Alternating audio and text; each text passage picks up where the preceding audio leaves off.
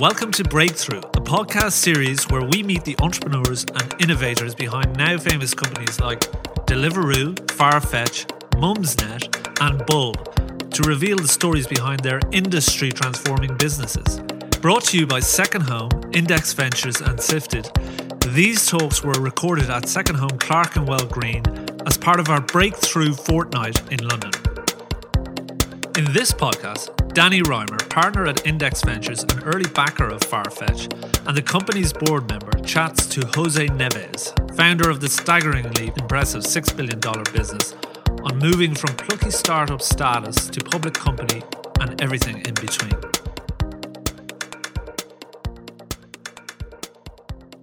So, Jose, let's talk about how you have always thought about the fashion industry and how you think so far ahead. Like, what led you to structure your thinking in terms of an industry? Thanks, Danny. Very complimentary words, and you're not giving me a choice. Otherwise, I would structure this differently. But I think it's. I think I work in an industry I love, and I think that makes a big difference. So I started as a computer programmer when I was 19, and because I'm from the north of Portugal, there's many fashion businesses in that part of the world, and I started working with fashion businesses. My grandfather had a shoe factory. I had many friends and family in the fashion industry. So at the age of 22, I decided this is really an industry I love, and I decided to actually come to London and open a tiny shoe store and a brand called Swear. You used to love Swear. Yes. Remember, I offered you a pair of Swears. I still have them. Bespoke I Swears should have worn them tonight. So that was 1996. So that's how old I am. Through the years, I've done a number of things in fashion. So I've been a shoe designer.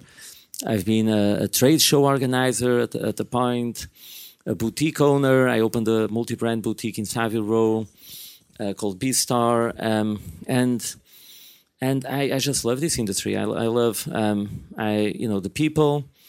It's full of characters, and you all know the Anna Winters and those famous iconic characters in fashion. But the reality is, it's the labor of love for all of these people. People normally don't start boutiques to be rich, right? Or they don't decide to become designers to make tons of money. It's really the labor of love. So you find in this industry people that are really passionate about what they do.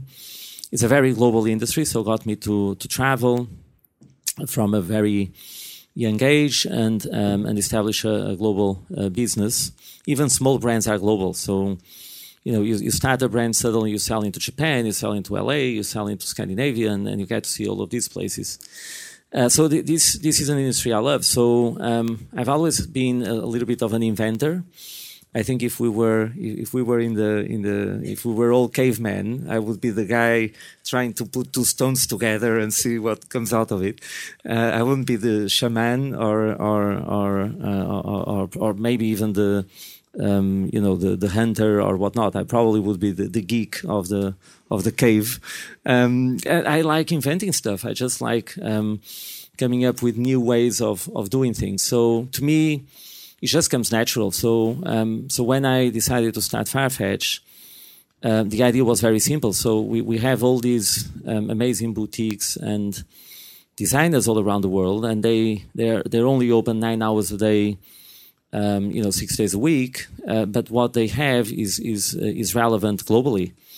What if we made this visible in a digital platform to people who love fashion from all around the world, 24/7, 7 days a week? And this could really change the industry. So it was a very simple thought. And but Jose, if I may interrupt, yes, you did say that at the time. But I think what's really interesting is that you had a grander vision for what the industry had to be. And you didn't just want to put the boutiques online. You had this vision of like how the industry would have to be reinvented as a result of technology. So I'm trying to get a sense of like, how did you think of that back then, and you continue to strive towards that goal?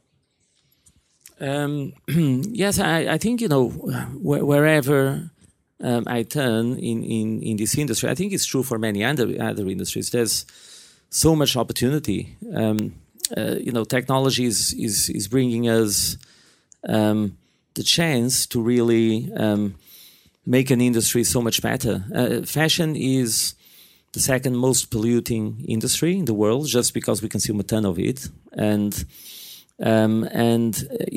technology allows us to make, first, supply meet demand much more efficiently, so we don't have to overproduce trying to guess what people are going to buy, so we can make that much more efficient. We can, give voice to local businesses that suddenly become global overnight. All of this stuff, and the problem with us at Farfetch, as you know, you're a board member, is picking the things we want to do. It's the problem has never been where is there any opportunities that are out there. There's so many, and it's really a very vast industry that is stuck. Still, I mean, if you think that the online penetration of high-end fashion, which is the world we operate in, is less than 10%. So over 90% is still sold through physical stores that still operate like they were operating in the 90s. So to me, it's like this. We only see opportunity. Today I'm looking at Susanna. Our team had a big offsite, and we were and the problem is picking, the 5 things we want to do, because there are 50, and we do see, and to us it comes natural. I don't know how to explain it. So if you're a student of the internet, and I know you are, there's eBay and the direction that they took, and Amazon, and I would say that you're probably more of a student of Amazon, or you follow that path more than eBay. Can you just, in your mind, what is the difference of those strategies that they took, and how it applies to you? Yes, I think I'm going to add a third one, like Netflix, which to me is really interesting. So I think eBay didn't care much about the customer experience. To me, that was the biggest pitfall. And they just assumed the forces of the marketplace would, sort it out. And they relied on customer reviews, on that powering the system. I think what Amazon did was to be absolutely maniac about the consumer experience, and making sure that they vetted the sellers, making sure that they controlled logistics, whether outsourced or not, customer service, etc., etc. So all the user points in the journey, and I think Netflix is an evolution of that, where they start like Amazon as an aggregator of products, in this case media, but then they realized they had to create a brand that really has. Amazon is one of the most valuable brands on earth, but a brand that has an emotional connection with the consumer, and that has original content that you don't find anywhere else. And now you have Amazon also doing that. So I think these 3 companies come from different angles to the marketplace and to the distribution model. So I'm a student of all 3. So a lot of companies, for instance, and entrepreneurs would have said, okay, I've done, first approach is I'm going to get the best boutiques in the world, and I'm going to enable them to sell online. Check. Then I'm going to talk to brands directly and say, hey, we can be an incredible partner for you, because incidentally, you're not just going to your website, Mr. Gucci, Mrs. Gucci, but you're actually going to Farfetch as a whole. And so you can pick Gucci as well as Valentino, etc. So, they would also decide to talk to the brands. But, there are all these other pretty important approaches that you're taking, like Store of the Future, which you could think of as an extension. It's pretty intimidating. But meanwhile, for you, it's a natural development of the industry. I think Can you just mention what Store of the Future is? Sorry. Sure. So Store of the Future is really our vision around how physical retail is going to converge with digital retail, and how the physical store experience of the future is going to take shape. And we've started with the idea 3.5 years ago. And this was before Amazon Go. This was before Alibaba's new retail, and we just launched the pilot with Chanel in Paris. So in the main flagship, they just refurbished the historical Chanel store in Rue Cambon, and they're our partner for that program. So it's fantastic to have one of the best, the most elevated retailers in the world. Because brands are retailers, they run retail businesses, do this with us, and it's pretty exciting.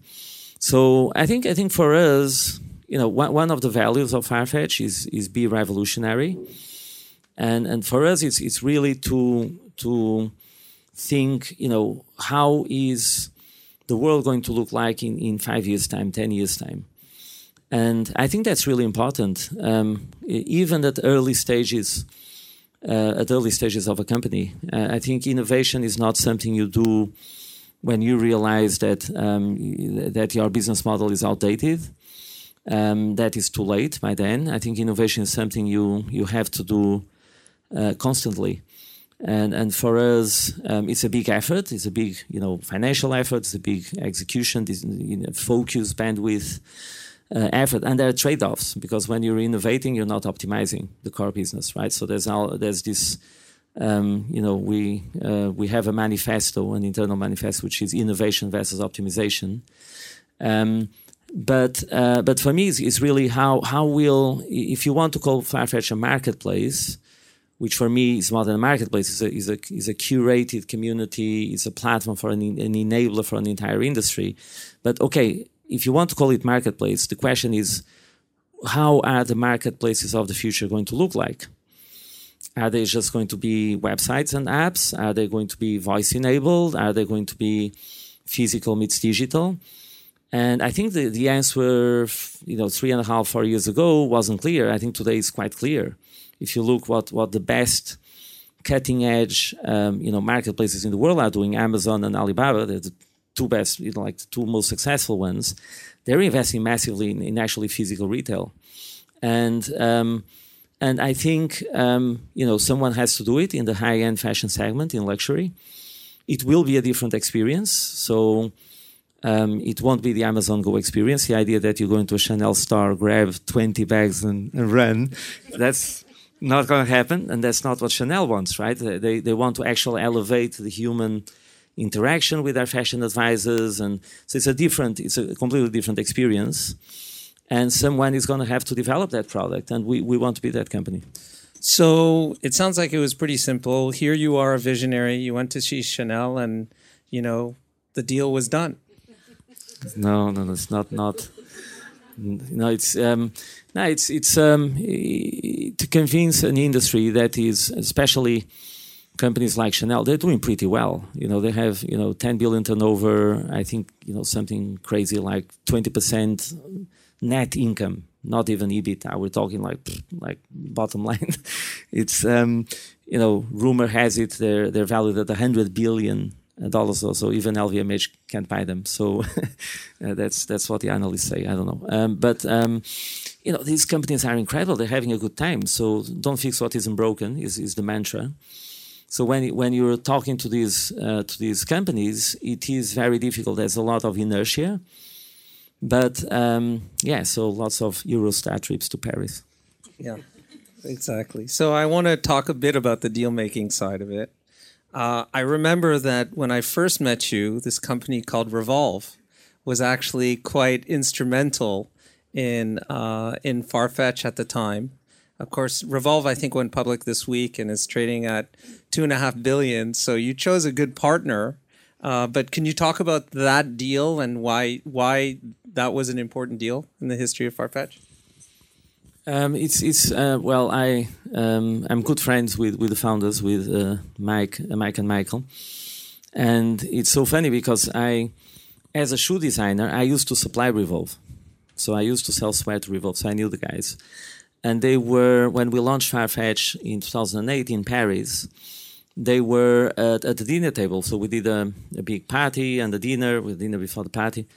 And they were next to me. So Michael was right there next to me, and he said, "Oh, this is really interesting." And I said, "Well, I'd love to launch this in the US, but I have no money, I have no team. I didn't have any round of venture funding.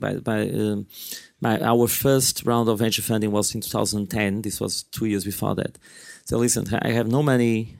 Like, we have to do a JV, a joint venture, and we almost... Had you done a joint venture? Like, how did you know what a joint venture was?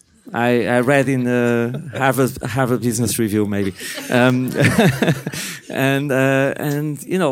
this was October. In November, I was jumping on the plane going to LA and closing the deal with the guys. And that's why the largest Farfetch office is in LA. Everyone asks us, why LA? Why didn't you go to New York or the Silicon Valley? And it's historical reasons, because Revolve was based there. And we were sharing offices with them, sharing everything with them. It was a pretty stupid deal, by the way, which you forced me to unravel before you invested. You said, I'm not investing until you get your US partners out. I think it was very amicable, and the guys were amazing, but they sold cheap. Yeah. They sold cheap. And, as we learned through the years, and with some, mistakes. I mean, the Revolve JV was not a mistake. The structure was a mistake. So it was a 50-50 JV for what would be the largest market for Farfetch in the world. You just don't do that, right? You don't give 50% of the largest market to the world to a partner that you don't know. But you learn as you go, and as you do more of these, and as you have people like Danny saying, "No, okay, mate, next time you do one of these, talk to me." To your point, you had nothing at the time in 2008. It got you to the U.S. It's still the largest office you have in the U.S. As a result of it, you have a great relationship with them. I think a lot of entrepreneurs and people who start companies are very suspect and worried about doing deals. Am I going to distract myself? Is it going to be the right deal? Am I going to have to unravel it? Am I, compromising the future? But you've actually, plunged into many of these. So how do you think about deal making? Is it a core strategy of yours? I think it should be a core strategy of any company, because we live in an era of partnerships. So companies, they have to partner with each other. If you think, Google powers search on iPhones, right? There's no way Apple can rebuild a search engine. So even the rivals, or the big rivals in the industry, ultimately they have to partner. So to me, developing this muscle of being able to spot, especially when you're going international, regional partnerships in difficult markets where you need local expertise. Or different categories where you don't have, it's too hard to build it in-house. I think it is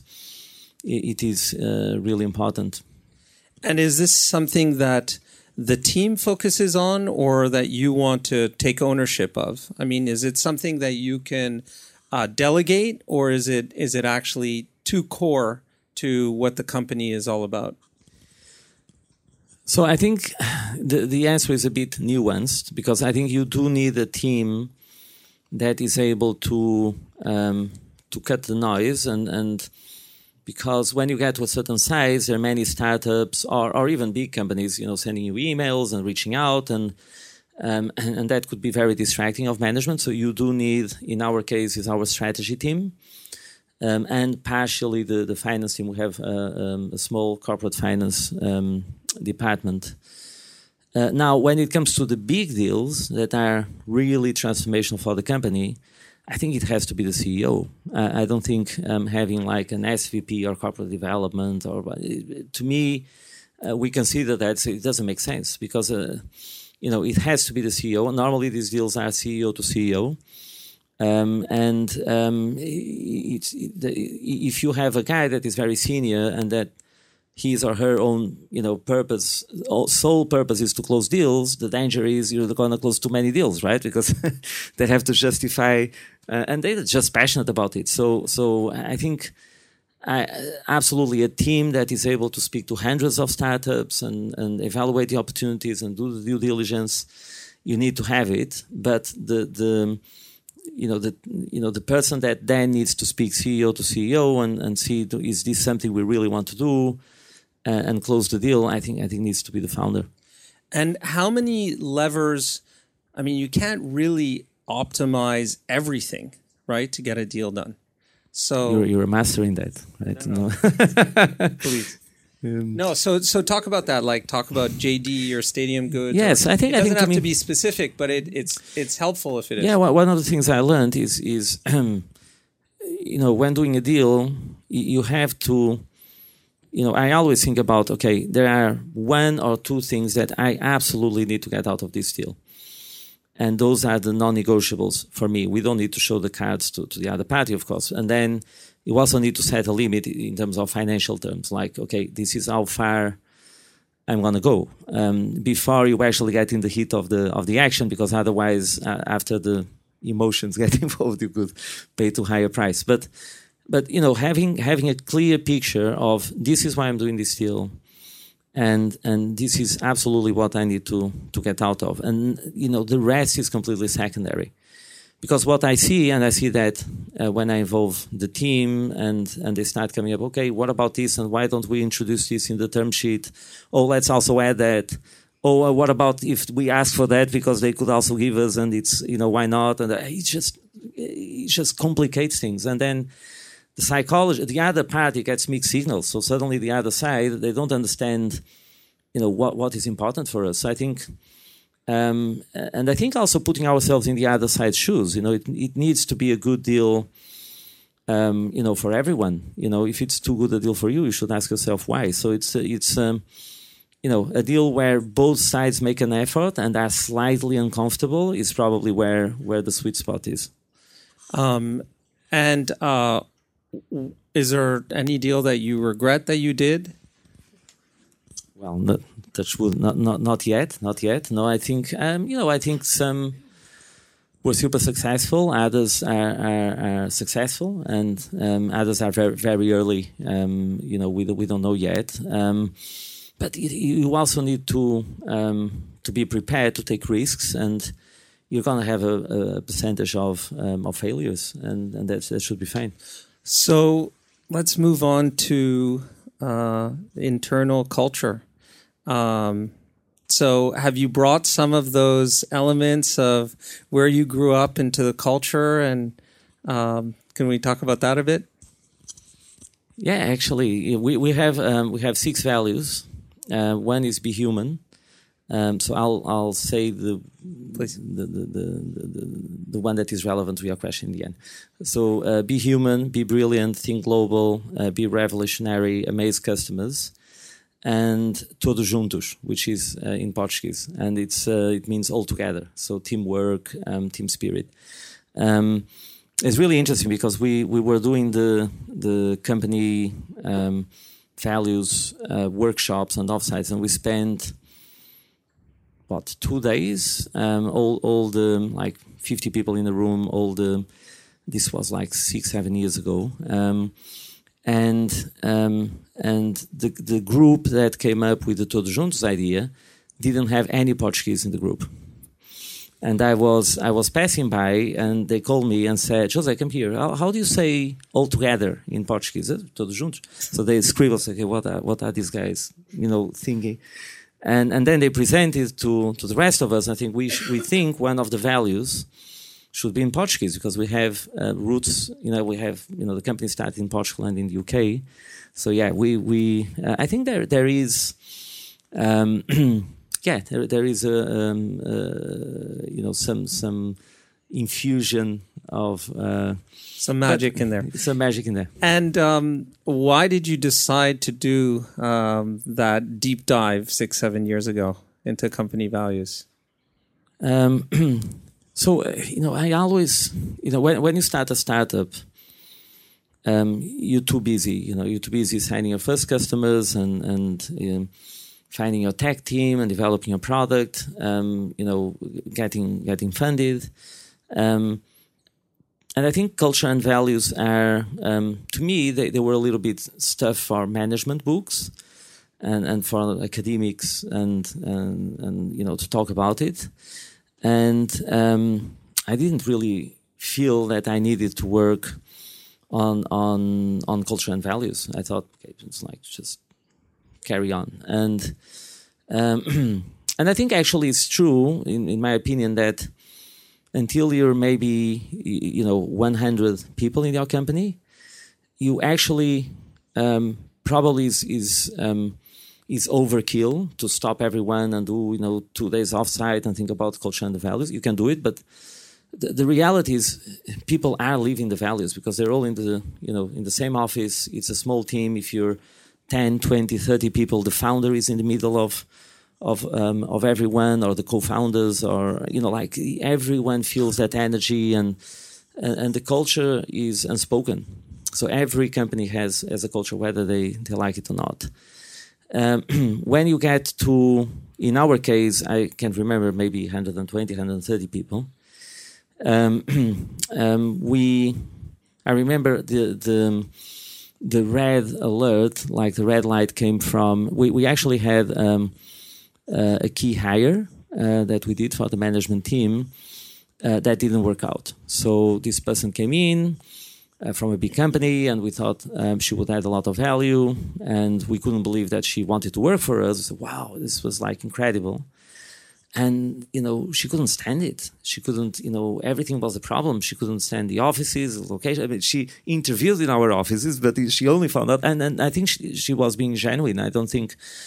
And what I realized is that I was, through the interview process, I was pitching my company to her, and she was pitching herself to us without really articulating what the culture of the company is. So it's my fault, not hers, right? So she couldn't guess what she was going to find, and it was very traumatic because for everyone. So it was amicable and everything, but it shook the team, and it took a little while for us to recover some of the folks in the team that were bruised by the whole exercise and all of that. So that was the point where I think, okay, you know what? We really need to work on codifying, verbalizing, writing down what are the cultures of values and values of these companies, so that it is crystal clear for new people who are going to join.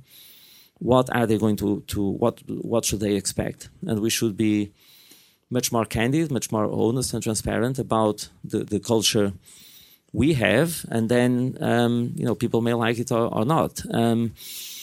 So we did that. So we had someone helping us, but it's really and then to me what was fascinating is that the whole exercise consists, and actually we did that today in our offsite.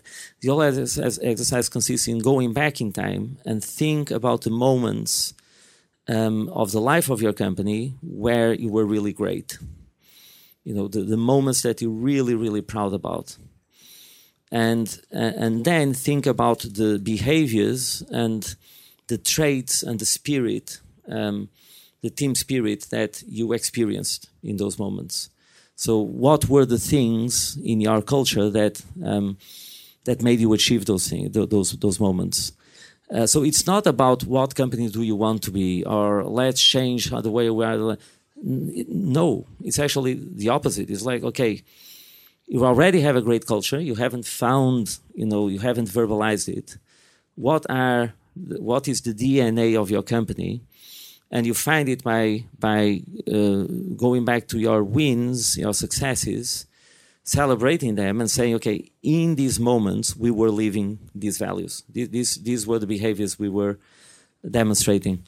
And it's really powerful. I think we just did a Humu. We work with some of you maybe work with them as well, with Humu. They have a great methodology and tool to do internal surveys and pulse surveys and measure what's important for your team and how you're faring over time. And we consistently score really, really high on culture and values. And this is something that is now part of the language of the company, and the people know it by heart. People invented, they came up with little stickers. Each sticker is a value, and they give them to each other, and they stick them on their laptops, and it's pretty powerful, I think. Super. All right, folks, I will turn it over if someone has a burning question. Yeah, please, in the back. Hey, Jose. I'm Michael from Chattermore. We are a CX provider. It's a question about customer experience. What is the biggest challenge for understanding what your customers think and feel about your brand?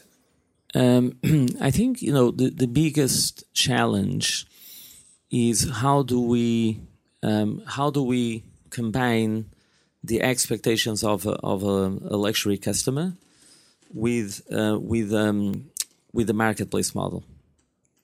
So the marketplace model, by definition, you don't own the inventory, you don't own the operations or the warehouses or anything. Yet your consumer doesn't care, right? Your consumer, wants it fast, impeccably packaged. Wants your, customer service staff to know exactly what's going on. That is extremely, extremely hard. And this is something this is one of the secret sauces of Farfetch, which I'm glad you asked the question, because very few people talk about that and realize. I mean, it's when people say, "Oh, what stops anyone from replicating your model?" It's extremely hard, because we have real-time visibility of inventory. We have centralized management of logistics with dozens of both international and last mile delivery. We have same-day delivery in 18 global cities. We have 90 minutes delivery in 10 cities. We don't outsource customer service, never. All the customer service staff are employed by us, because they need to know we're selling luxury. They need to know, what Valentino is, right? And if we would outsource that, we would have a very disjointed process. So even doing all of that, we still need to, fight very hard and work very hard to provide customers with that level of experience. We have, a very, very high, net promoter score. Same level or sometimes above than other luxury retailers. So we're very happy with that. But we're conscious that there's so much to do on the customer experience still.